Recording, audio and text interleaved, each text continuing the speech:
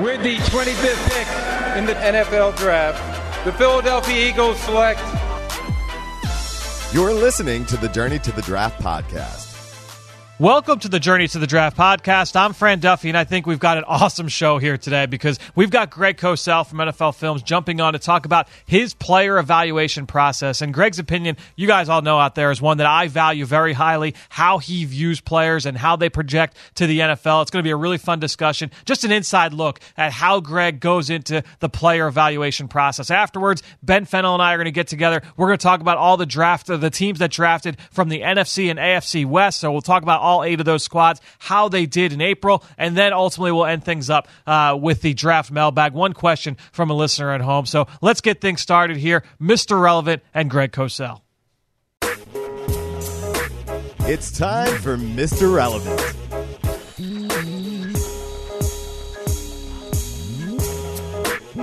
Well, really happy to welcome back to the Journey to the Draft podcast, Greg Cosell, NFL Films senior producer. You guys know all the conversations Greg and I have on a year-round basis over on the Eagle Eye in the Sky podcast. Well, this week here on Mr. Relevant, we're going to talk all about Greg's evaluation process, what he puts into when it comes to projecting players from college to the NFL. So, Greg, let me pose the question to you. Give us a quick, big picture look at what your evaluation process looks like and just your overall worldview on projecting college players to the league. Well, Fran, to me, it has to start with a pretty total understanding of the NFL game and the constantly changing NFL game. Because what you're trying to do is you're trying to project and transition players from college into the NFL. That's the point. Now, obviously, you're looking for certain traits, and every position has different traits, critical factors, as some like to call them, but all those things are based on the NFL. So you have to start with understanding what the NFL is. I don't know what other people do, but if you're not studying the NFL and understanding the changing nature of the game and how that affects different positions, then you really don't have a foundation for evaluating college players. There's a context for this. You're not evaluating college players in a vacuum. Yeah, and that to me is what makes your evaluation process so different from a lot of people in the media is that, you spend so much time during the football season watching NFL All 22, watching the tape there, and then you're taking that knowledge and you're then transitioning into the college level. And I find it to be so fascinating when you do finally get that time early in the spring to be able to get to that part of the process. It's a lot of fun to get your insight. And honestly, it's something that we talked about last week with Dan Hatman on the show about, NFL teams don't necessarily always, when you look at across the scope of all 32 teams, don't always have that ability to look at, have all of their college scouts look at what's happening in the league and show that ability to, what is going on in the league right now, what's changing across the scope of all the positions on the football field, where is the league going, where can you find those guys at the college level. So you certainly bring that level of insight. Well, there's a lot to unpack with what you just said. I was very fortunate this week to spend a full day with Al Saunders, who I've known for many years. He's coached in the NFL for 38 years, and at this point he's retired, but he was last in Cleveland for the last number of years, and it's days like that where I really continue to learn more and more about the NFL and the changing nature of it and how it's coached and the different schemes and tactics that are used. And I just think those kinds of things, Fran, are so important to understand. Now, because of what I do and because I'm the executive producer and now on-air talent on NFL Matchup, I spend 7 months, 8 months out of my year solely focused on watching NFL tape. So I may not watch as much college tape as some others do, but you also hit on something that, look, I don't view myself as smarter than anybody else, believe me, but I've been going to the scouting combine in Indianapolis now for about 20 years and have talked with a lot of scouts over the years and gotten to know a lot of scouts. And I'm always fascinated that college scouts, guys whose job it is to travel the country and evaluate college players for their given team, don't really watch the NFL very much. Now, like I said, I'm not saying, boy, I'd be smarter than anybody else, but I don't understand that just intuitively and intellectually, because ultimately, what are you doing? You're evaluating players to play in the NFL, are you not? Yeah, and I think all 32 teams, and you know this obviously, all 32 teams operate differently when it comes to what they're asked their college scouts to do, how much they give them that experience, and that's one of the things that I think that the Eagles do a great job of is making sure that their college scouts are incorporated into the pro process, into the self-evaluation process. Helping. There's a lot of communication between both sides. Like I said, we talked about that with Dan last week, but when you look across all 32, I don't think you could say that is the case with every franchise in the league. No, and again, I don't know the case with all 32, obviously, sure. And I'm not trying to make a judgment that it's right or wrong. It's just the way I see it, just from doing this for years and years, is it starts with the NFL. That's where you're projecting players to play. Now, we all know that what you're trying to do is make your team better.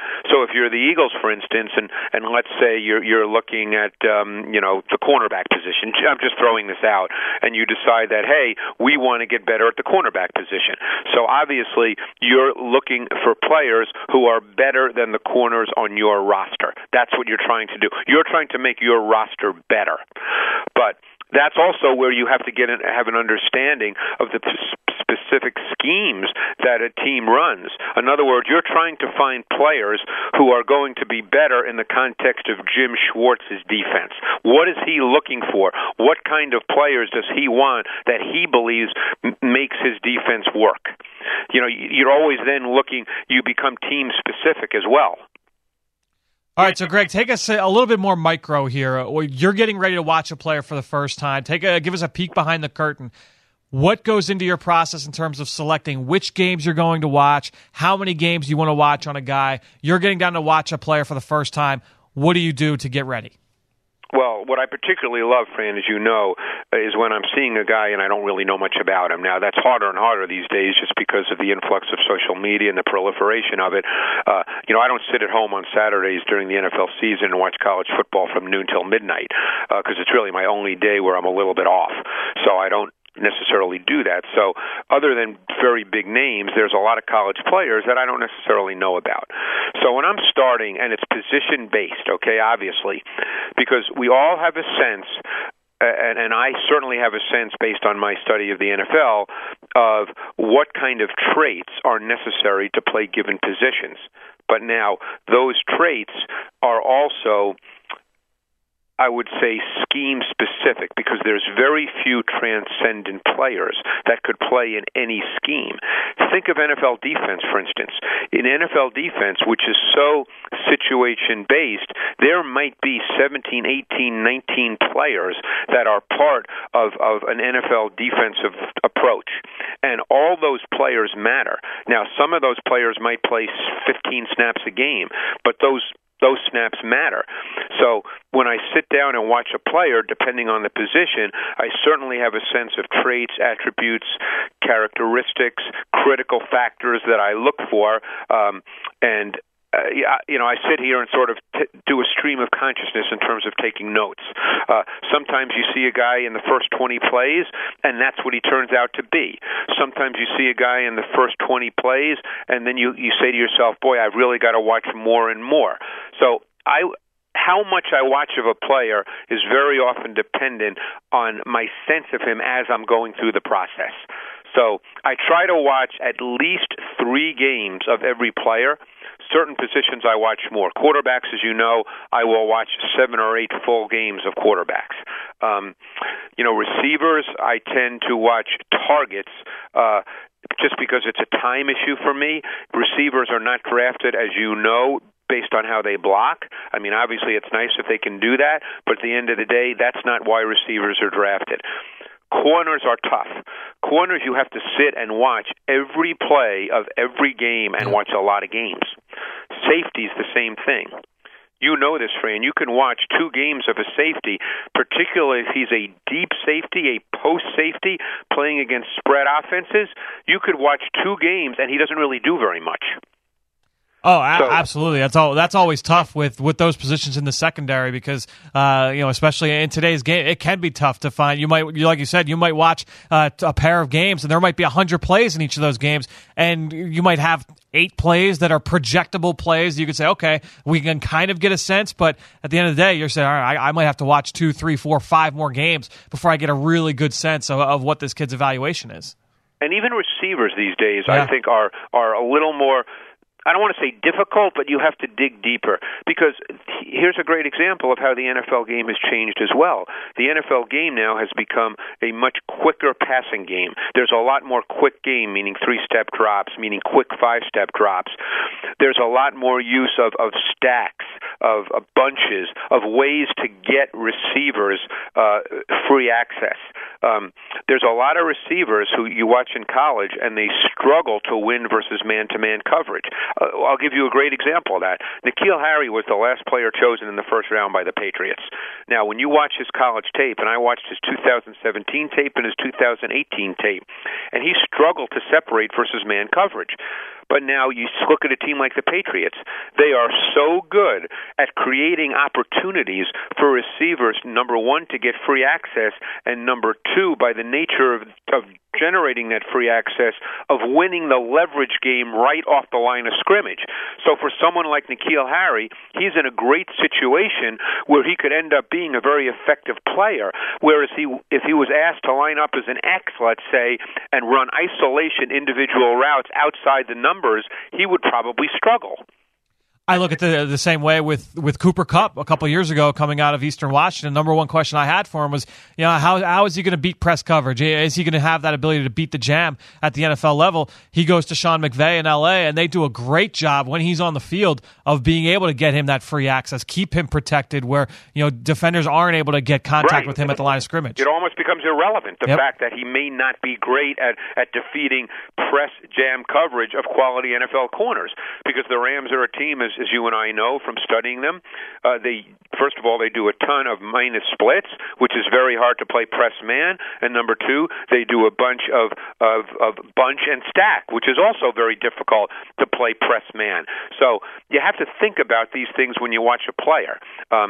You're a little different than I am in that you work for a team, but you're also looking at I think in a larger sort of worldview. Yep. But offensive line has become very interesting as well. I've become a big believer, and I've had this conversation with a number of people. I think the delineation between right tackle and left tackle is absolutely meaningless in the NFL right now. First of all, if you look at the NFL, there's so many strong individual rushers who come from the left side of the defense. So that means the right tackle has to block them. Secondly, with the increased nuance and detail and sophistication of pressure packages, pressures come from both sides. It's not just they come from the right side of the defense and the left side of the offense. So to me, when I hear people say, well, in the NFL, he'd have to play right tackle, I don't know what that means anymore, because I'm sitting here again. It stems from my study of the NFL. The NFL tells me that the delineation between right tackle and left tackle is really not that important. Yeah, I think we've had that discussion numerous times. You could say that going back years and years at this point. Yep. Let me ask you this question, Greg. We talked about how much time you spend studying the NFL game and how that kind of sets you apart. Outside of that, what do you feel are your biggest strengths as an evaluator? Well, I would say, again, just not getting into, let's say, position specific, which we can get into as well, but I just think my biggest strength is my understanding of the NFL game, and then how players would fit that. Whether they fit that as if you're talking about defense, as full-time players, whether they fit that as situational players, whether a guy who, let's say, plays outside corner in college is better suited to play the slot, whether a safety in college may be better suited to be, let's say, a dime hybrid safety linebacker in the NFL. My understanding of the NFL, I think, allows me to have a better feel for evaluating players and where they fit in the league. Because ultimately, that's what you're trying to do. You're trying to find a player's strengths to see how he fits in the league. Because every player, as I said, there are very few transcendent players, so every player has a flaw or a weakness. You don't want to focus on those as much as what can they do well. When it comes to positions, Fran, just because of my background and the people over the years I've been very fortunate to spend a lot of time with. As you well know, I had opportunities over the years, going back many years, to spend a lot of time with Bill Walsh. He taught me the quarterback position. So I feel that I have a very good understanding for evaluating quarterbacks. But that's all based on tape study. Obviously, I'm not sitting down with Kyler Murray or Dwayne Haskins or Drew Lock. I did get a chance to meet Drew Lock, but I don't get to sit down with these guys like teams do. And obviously for the quarterback position, that is absolutely critical. So everything I do is based solely on tape study. And then let's go to the opposite side of the coin. What do you feel is your biggest weakness when you self-scout yourself? Where do you want to improve on in your evaluation process? Offensive line, for sure, and I had a great opportunity to spend a lot of time with Paul Alexander this year, who you know well, who you've gotten to know well. He spent 20-plus years as an O-line coach in the league. I spent a lot of time with him. He taught me a lot of the details and nuance, particularly of offensive tackle play. So as I started watching offensive tackles this year, I felt like I had a better sense of what I was watching and what I was looking for. I love, people throw out a lot of cliches when they watch offensive linemen about how they use their hands, things like that. We all do that, but I never felt really comfortable with that, particularly with interior offensive linemen, because interior offensive linemen, I used to get caught up for years in this idea of athleticism, and then it kind of struck me, and maybe some will disagree with me, but in the interior offensive line, it's a tight space, and you have to battle and compete, and you don't always look pretty doing that. But still, the whole concept of technique, and look, you've been on the field at the Eagles. I've been on the field at many training camps in my career at NFL Films, and I've tried to watch offensive line coaches teach, and boy, the precision with which they teach footwork, hand placement, you have to have some understanding of that. And I always felt that was not a great strength of mine, and I'm continually trying to learn more. I remember years ago having the opportunity to be standing 10 feet away from Jim McNally, who was one of the great O-line coaches in our league, and the way he would speak about, literally, if an offensive lineman took a step and he was 3 inches incorrect, he would correct him. So you have to have some understanding of that. You don't have to know it in extreme detail, but you have to have some understanding of what those kinds of things mean. So you mentioned that you spent a lot of time with Bill Walsh, earlier in your career. Who are some of the people that really influenced you and your kind of your outlook on projecting players from college to the league? Well, it's funny because I don't necessarily sit, with guys and say, hey, let's talk about that. But I spent a lot of time with coaches. I've been very fortunate who've come into NFL Films and sat with me and kind of explained sort of the NFL game, both from a schematic standpoint in terms of, let's say, coverage concepts or pressure concepts, and then what you look for in given players so they can execute those concepts. But I haven't necessarily sat with guys, in terms of, let's say, studying college tape. I've done that somewhat, but it's been much more focused on the NFL game. So, like I said, that's where I start. What would you say and this is a conversation you and I spend a lot of time talking about, what are some things that you think, you and I both in the media side of things, obviously not in the league, what are some things on this side of the coin that you feel get talked about a little bit too much, and then what are some areas that you don't think get talked about enough when it comes to the evaluation process? I would say that what probably gets talked about all the time, and there's nothing wrong with it, is traits of a player without a context.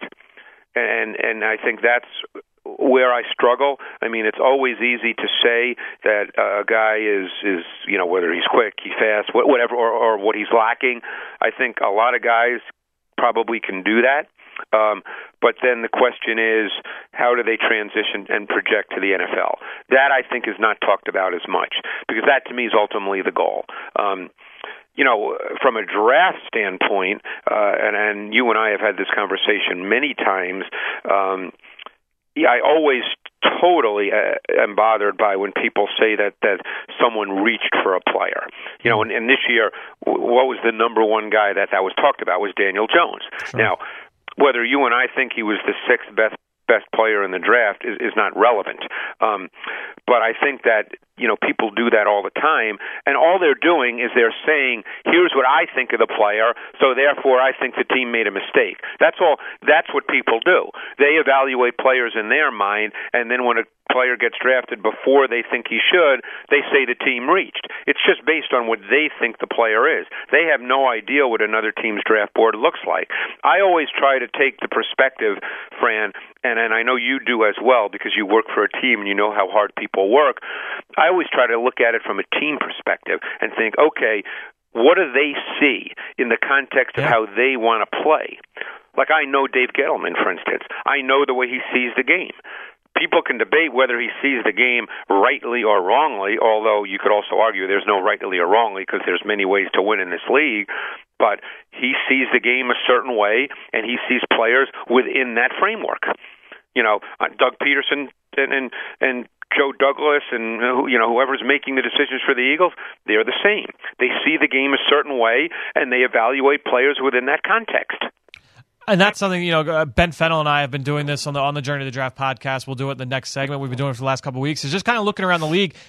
All 32 teams are happy coming out of this draft, right? All 32 teams say, hey, we did a great job. We thought we got a lot of really great players. So regardless of everyone's draft grades in the media and, this team got a D and this team got a C-, everybody feels like they did a good job. So why do they feel like they did a good job? That's the thing, is everybody likes what they did. Look, you and I both know that not every team gets the players that they ideally want. Look, there's times when you might have, a pick in a certain round, and you're really hoping that such and such a player is going to be available when you pick because you really want him, and unless you make a trade. But if you don't make a trade, and then that player or the 2 or 3 players that you really wanted get drafted before that, so then you have to go to the next guy on your board.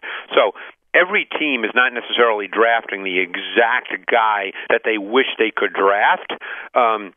When a team trades up, like the Eagles traded up to get Andre Dillard, the Eagles clearly wanted Andre Dillard. So there's a case where they made a trade because that's the player they wanted. Then when you get beyond that, second, third round, because we don't know what teams' boards look like. So that's what I always struggle with, the way that stuff's presented in the media. No one, unless you're given the opportunity, and I know some more and more teams are being a little more out front with showing, their war rooms and things like that. But unless you know what a team's draft board looks like, you don't know exactly how they see players. Yeah, to me, it's just I really enjoyed the process of just understanding all 32 teams, or at least trying to understand all 32 teams and the lens with which they're looking at players and they're trying to build their roster. That has always been a part of the NFL that has caught my attention. It's been something that I love following, is the team building aspect and understanding, how all 32 teams tick. I love that. And see, because look, you and I both work very hard, and I'm not suggesting other people who study players don't work hard, but I know how hard I work both with the NFL and with college, so I know how hard teams work. Yep. So I give teams the benefit of the doubt. I don't, just because I may not love a player, okay, I'll give you a perfect example. I don't know how he's going to be in the NFL. I didn't love Arcega-Whiteside as much as the Eagles did. That doesn't make me right or wrong, or the Eagles right or wrong. They evaluated him a certain way. I kind of went back and took a look at him again after the Eagles drafted him and could say, okay, I see what they see. I didn't quite evaluate him that way, but I get it. I get what they probably saw. And time will tell. I don't immediately take the approach, the Eagles reached it, that's a terrible pick. I never think like that. I actually think that people who work their tail off at this stuff probably know what they're doing, which doesn't mean that every draft pick is great. It's still human beings evaluating human beings. So, but I try to put myself in the team's perspective, in the team's point of view, and why they do what they do, and try to get an understanding of that. Yeah, there's a reason behind everything, and that's one of the parts of your process that I always enjoy, is you look at it through that lens. Well, Greg, a ton of knowledge here. Really appreciate the time. Thanks for joining us here on Mr. Relevant on the Journey to the Draft podcast. Appreciate it, Fran. Thanks. Well, just great stuff there from Greg, and I hope you guys learned as much as I did. And if you want another opportunity to learn more about the game, especially if you've got a young Eagles fan in your life, then I would ask you to check out the Eagles Football Academy. The Eagles Football Academy offers hands-on coaching and instruction for football players between the ages of 7 and 16. These are one-day clinics that are held down here in South Philadelphia at the NovaCare Complex. They feature non-contact drills led by some of the top high school and college coaches in the area, as well as appearances by Eagles players, cheerleaders, and Swoop. Summer clinics are filling out fast, so visit PhiladelphiaEagles.com/Eagles Academy to sign your son or daughter up today. I promise the Eagles Football Academy, an outstanding experience for the young Eagles fan in your life, for the young football fan in your life. You may live in the area, may not be an Eagles fan, but want to learn more about the game. I ask you, I implore you, go check that out. It's a really awesome experience. It's really well done right here at the NovaCare Complex. All right, let's get into our next segment here. Draft Buzz. Ben Fennell and I are going to sit right here at this desk and talk about the 8 teams in the NFC and AFC West, kind of like what we just talked about with Greg. How are teams viewing their draft classes? They're all seeing things through a very specific lens. Let's look at that lens with Ben. Now it's time for Draft Buzz. All right, back for another week here on Draft Buzz is Ben Fennell, who you can follow on Twitter at BenFennell_NFL. That's 2 N's, 2 L's. 2 E's as well, but not connected. I didn't even think about that. I've been saying that for like months now, and I haven't thought 2 E's. All right, let's talk about the NFC West, a division that had more draft picks this year than any other division. Did you know that? I did not. But looking at this list of draft picks, it is definitely full. We'll start with Arizona, who obviously had the first pick in each round of this draft, and they start things off with Kyler Murray and Cliff Kingsbury, and it's going to be a fascinating offense to watch. You look at what they already have with Larry Fitzgerald, David Johnson. You throw in Kyler Murray, you throw in Hakeem Butler, you throw in Keyshawn Johnson. I'm fascinated to watch this team play. I'm really interested to watch. Yeah, when you look at the skilled players, even like a Christian Kirk. I love Christian Kirk. Even a talented guy like a Kevin White, who's a former top 10 pick of the Chicago Bears, and even a Malachi Dupree, who can jump out the building as a fast kind of height, weight, speed receiver. I don't know what they're doing on the offensive line, but I'll tell you what, they're going to dominate every 7-on-7 clinic over the summer that Cliff Kingsbury takes them to. And I think Kingsbury just wants to install his whole, air raid scheme. In order to do that, you better have some weapons and some playmakers on the perimeter, because it's not all shot plays. A lot of spacing concepts. We need players that can make plays with the ball in their hand. And I think you have an interesting hopper of players in all different shapes and sizes. Yeah, Andy Isabella in there from the second round. I mean, you just put Isabella, Butler, and Keyshawn Johnson next to each other.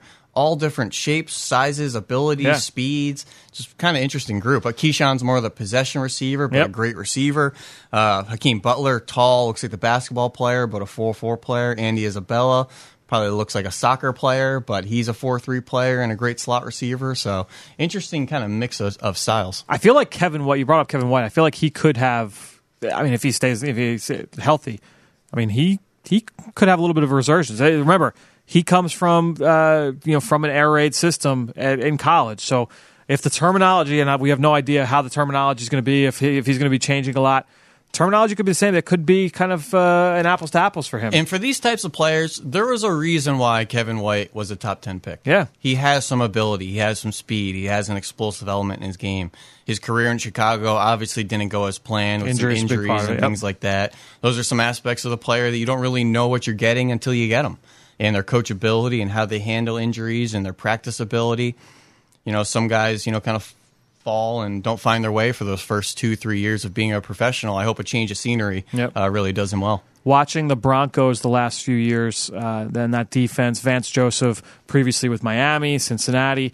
What are your thoughts on Byron Murphy, the first pick of day 2, fitting in with Vance Joseph and the way he wants to play? Very interesting cornerback group of the draft. A lot of people had Greedy Williams as one, and he fell, and Byron Murphy, people question his ability to play a press man scheme, being undersized and, being more of a 4'5", 4'6" corner. But I think he'll fit in well there, and they addressed a lot of needs in free agency, bringing in some vets like Terrell Suggs, Jordan Hicks from Philadelphia, Robert Alford.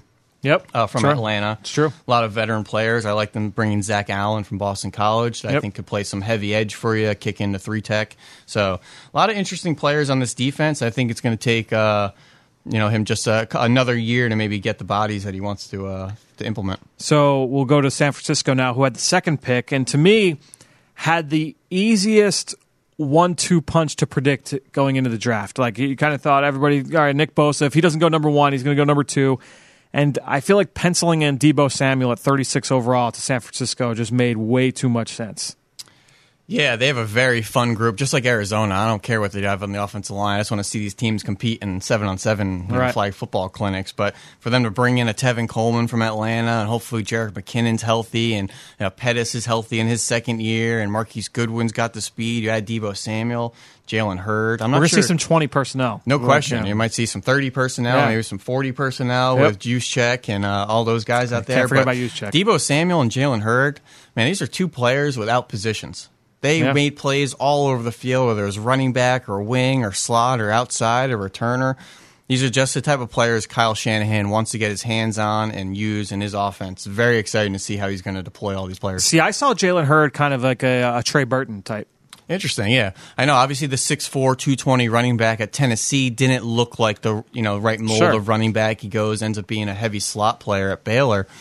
Left a little bit of question on where do you play him in the NFL. Is he that wing move tight end? Can he be an outside the numbers receiver? Do you move him back to running back? I think those are all in the conversation for Kyle Shanahan. What he got are two great football players. So now let's just see where we use him. I bet you he touches the ball as a runner a couple times a game. I would not. I would not be surprised. Yeah. Let's go to Seattle. Another team had a boatload of picks.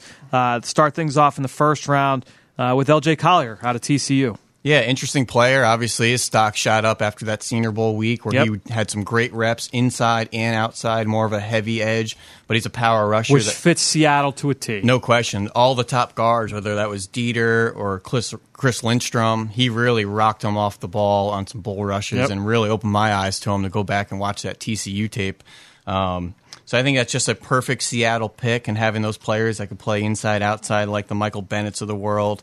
And if you think Russell Wilson's the best deep ball thrower in the NFL, they got two great deep ball threats in DK Metcalf and Gary Jennings from West Virginia. And if you say all they can do is run, that's okay, because that's what they want to do in Seattle, and they like airing that ball outside the numbers at Russell Wilson. We're going to talk about Baltimore next week, but I think this is kind of similar to what Baltimore's strategy was, where, hey, we're a run-heavy team.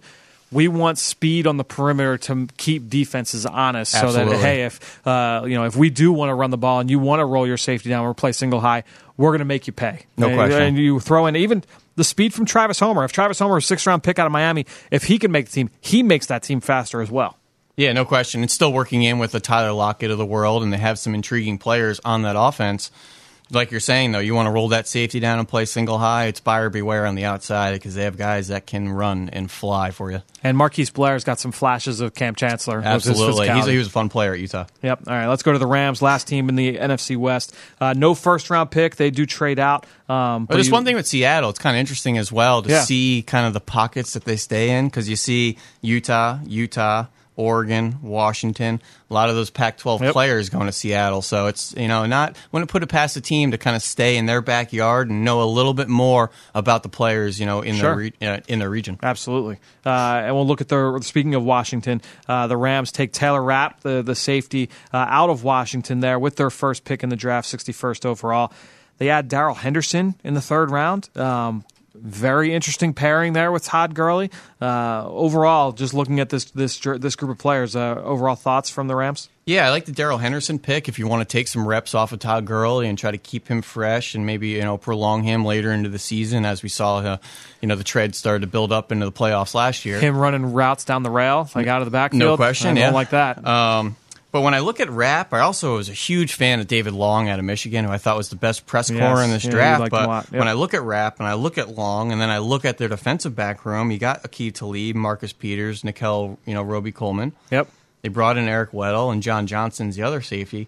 I'm not really sure where Taylor Rapp and David Long fit in here. They might be taking redshirt years, and they're just kind of depth players, and that's okay. And then it'll be kind of a changing of the guard after 2019, but injuries happen. Depth will always be tested, and I think they're in great situations to come in, learn, and there isn't a lot of pressure on them to step into a starting role and be an impact rookie. And I think the same can be said about the two offensive linemen they took, Bobby Evans and David Edwards, two guys that have ability, they have athleticism, they have tools to work with, but just some physical development. Exactly. They're not necessarily ready, and it's not a major need at this Yeah. moment.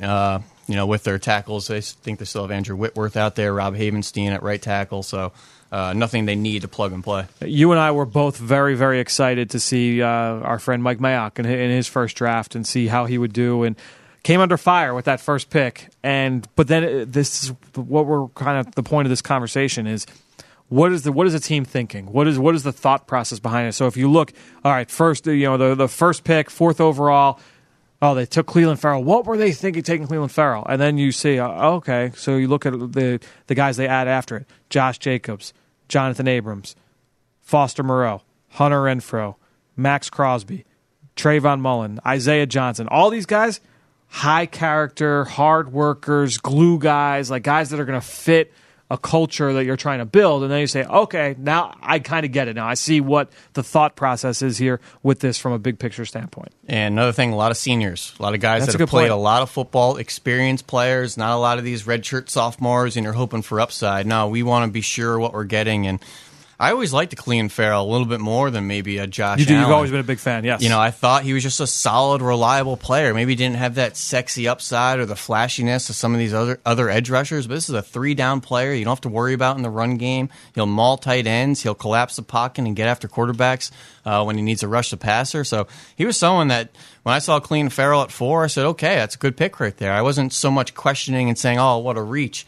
I said, Mayock got a great player off the edge, and they really need those foundational players. Like, I would have loved Clelin Ferrell to fall, but he goes number 4, and you're like, yeah, like he's a good player. No question, yeah. He's a good player. He was for a long, long time. And obviously they spent a lot of money in free agency. Yeah. Getting Trent Brown from New England and LaMarcus Joyner and Antonio Brown and Vontaze Burfict. So when you start to address those needs in free agency, it alleviates the pressure on draft day. And you could suddenly see where's the board and let's just take the best players there. And I think that was kind of the formula with Mayock. A pick that also made a ton of sense, Josh Jacobs, just from an X and O standpoint. Obviously he's the kind of guy that Mike likes, but then also John Gruden loves those big physical backs, those guys that are violent finishers and look to kind of punish people defensively. That's Josh Jacobs. Yeah, and they got Doug Martin over there, who's just almost a clone body type of him. So hopefully someone that can kind of groom him into the professional game. So a ton of picks there for Oakland. Not as many picks for Denver in this draft. What were your thoughts? It's an interesting group because you got Noah Fant, athletic upside. Dalton Risner, not a ton of upside, but you know what you're getting. Drew Lock, they get a potential quarterback of the future. Draymond Jones went much later than I would have expected. Justin Hollins tested very, very well. I don't know much about Juwann Winfrey, the 6th-round pick at receiver, but an interesting group. Yeah, I'm not really sure where the fate kind of lands for the 2019 Denver Broncos. I think this team is very much in transition. I think Vic Fangio is going to need another year to kind of get his scheme in, get his players in, and start to turn this roster over, figure out the quarterback position, whether it's Flacco, whether Drew Lock is the real deal or not. So I'm not really sure where they're going to be competing in 2019. I like bringing in Bryce Callahan, Kareem Jackson in free agency. I like Dalton Risner. I like him. He's nasty. He's going to fit in with Garrett Bowles and some of those other guys on the offensive line there. I just don't know about the collective talent of the roster and if they're really ready to compete in 2019. There's some nice pieces. I like Noah Fant. I like Draymond Jones, one of the more explosive upfield pass rushing threats as far as interior defensive tackles go. There's a lot of project players. Justin Hollins is interesting, and Juwann Winfrey. But I think did you watch Winfrey? Yeah, I watched him a little bit. He was a Maryland transfer, ended up going to Colorado, so they've obviously seen him being a local guy. So it's not really sure about the collective state of the roster, and until they figure out who the leaders on this team are, who's the quarterback, who can everybody look to kind of be the confident leader of this team, I think there's going to be some questions. I think when you look at the Chargers and you look at their draft haul, you can envision very quickly, oh, this is how this guy fits here. You look at Jerry Tillery and you're like, yep, that guy fits for Gus Bradley up front. No question. Nazir Adderley, yep, fits right there, in that safety room. You look at Drew Tranquill, Emeka Egbull, Cortez Broughton. All these guys make a lot of sense. Yeah, no question. They definitely have a type, for some of these players. Question. And yes. Jerry Tillery, one of the better fits, to be an odd front 5 tech that could probably be a 3 tech for you in some sub packages. Yep. Nasir Adderley would be a great compliment to Derwin James. Trey Pipkins, I think his best football might be ahead of him, being a Sioux Falls kid. Yes, I did. Interesting player. Very much so. Yeah. I think he's got a great upside if he can really develop. And these linebackers that maybe aren't the most explosive sideline-to-sideline players, but they're tough, they're downhill players, and I think they're 3-down players because they don't really ask them to chase a lot of plays out to the numbers there in L.A. So interesting picks. I think Easton Stick as well, North Dakota State kid. No question. I don't know what the plan is after Phillip Rivers, but I'm not willing to rule out an Easton Stick, and I'm not ready to count this kid out just because he's 6'1", 6'2". He's played a lot of football, won a lot of games. He's a tough player, commanded that team, played from under center. There's a lot of short quarterbacks in this draft, whether it's Trace McSorley or Gardner Minshew or Brett Rippon. Yep. They play a lot of football. I'm not willing to rule these guys out. I'm not going to be the guy to vote against them or say they can't do it. I'll very much put my chips in their pot as opposed to a guy with that 6'7" with a strong arm that you just get excited because he can throw it over the moon. I'll tell you what I'm not going to do. So I'm not going to rule those guys out. Jerry Tillery, if he had not gone 28 to the Chargers, if Gus Bradley didn't take him, I feel like Pete Carroll would have taken him at 29. Yeah, there's a good chance. Yeah, right. Yeah. And obviously Gus Bradley coming from the Pete Carroll tree. Last team, Kansas City. They don't have a first-round pick. They traded for Frank Clark, so first pick didn't come until the second round. Mecole Hardman, they trade up and select the wide receiver from Georgia. With all the Tyreek Hill stuff going on, we don't even need to get into that. But the speed element of Mecole Hardman obviously makes him a very attractive option there. Same style player, an explosive slot player who's a return threat. He's someone that's going to stretch the defense vertically and horizontally with end-arounds, orbit motions, jet sweeps. I think Mecole Hardman's a perfect Andy Reid style of player. And Juan Thornhill, this is a team that the reports were in the media that they were very close to signing Earl Thomas. Mm-hmm. So obviously they wanted that kind of rangy, center fielding, ball hawk type. Juan Thornhill steps in and kind of serves that role. Yeah, I had a first-round grade on Juan Thornhill. I thought he was a clone to Byron Jones from UConn, ended up being a first-round pick to the Dallas Cowboys, was a safety. They've now moved to corner. Just like Thornhill was a corner in 2016, 2017, played safety last year. He's got the ball skills and the savviness when the ball's in the air. Not really that thumper. He's going to miss some tackles occasionally, but you want him for his playmaking ability on the ball, his coverage ability. You add Tyrann Mathieu to the back end of that defense. More playmaking, ability, more playmakers out there. And obviously they want to get after the passer. A bit of a change in the guard. Justin Houston gone, Tamba Ali gone. You're bringing Frank Clark. You're bringing Alex Okafor. You're bringing Emmanuel Ogbah. Some just different blood, some new faces out there on the perimeter. Definitely got younger. And then Colin Saunders fits in with Spags in that no 4-3 question. scheme. And just an infectious, good person. You just want him in your locker room. His smile at the Senior Bowl doing backflips. Just gave a new father out there. And someone that at Western Illinois really dominated the competition. I'm interested to see how he handles the NFL competition. If he really could end up being a stud. He was a third-round pick, but he's got tremendous upside. Solid week of practice down at the Senior Bowl. Yep. Well, Ben, we got one more of these. We'll do next week. We'll do the AFC and NFC North. We'll stay tuned for that next week on Draft Buzz.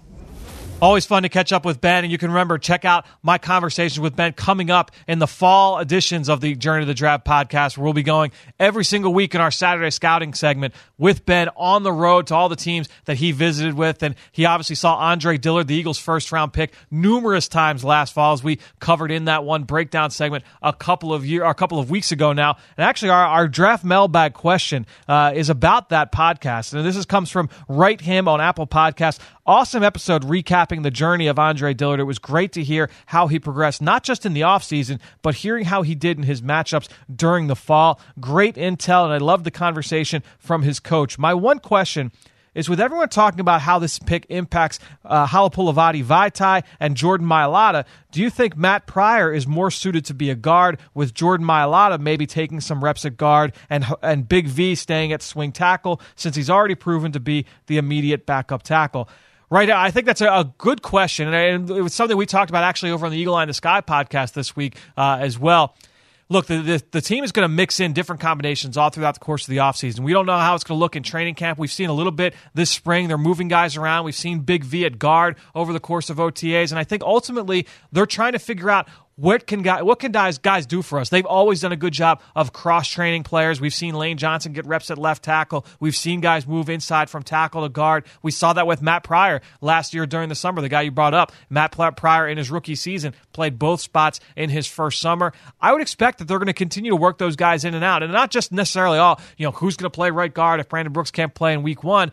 They're always trying to up that up because, look, versatility, especially if you're a backup, it might be the most important trait that you can bring to an NFL offense. Is if you've got the ability to be a swing tackle, a tackle guard, or guard center, to be able to offer backup ability at numerous spots is really, really important. And so it's important not just for the coaches, but also for the players. So you're going to see them continue to mix and match guys, see what they can do at different positions. Ultimately, they're still going to pick the 5 best players at those 5 positions and really try and build the best, most cohesive unit going into the 2019 season. So It's going to be a lot of fun. I do think that we'll continue to see that. And it's a good question there from Wilton Houston, a longtime listener to both this show and the Eagle Eye in the Sky podcast. Great stuff from Greg and Ben this week. And thanks to you all of you out there for listening here, whether you're on Apple Podcasts or Stitcher, TuneIn, Spotify, on Google Play, or, of course, on PhiladelphiaEagles.com or the Eagles mobile app. If you get a chance, do what Wilton did. Go on Apple Podcasts or Stitcher. Leave us a rating. Leave us a comment. Let us know what you think.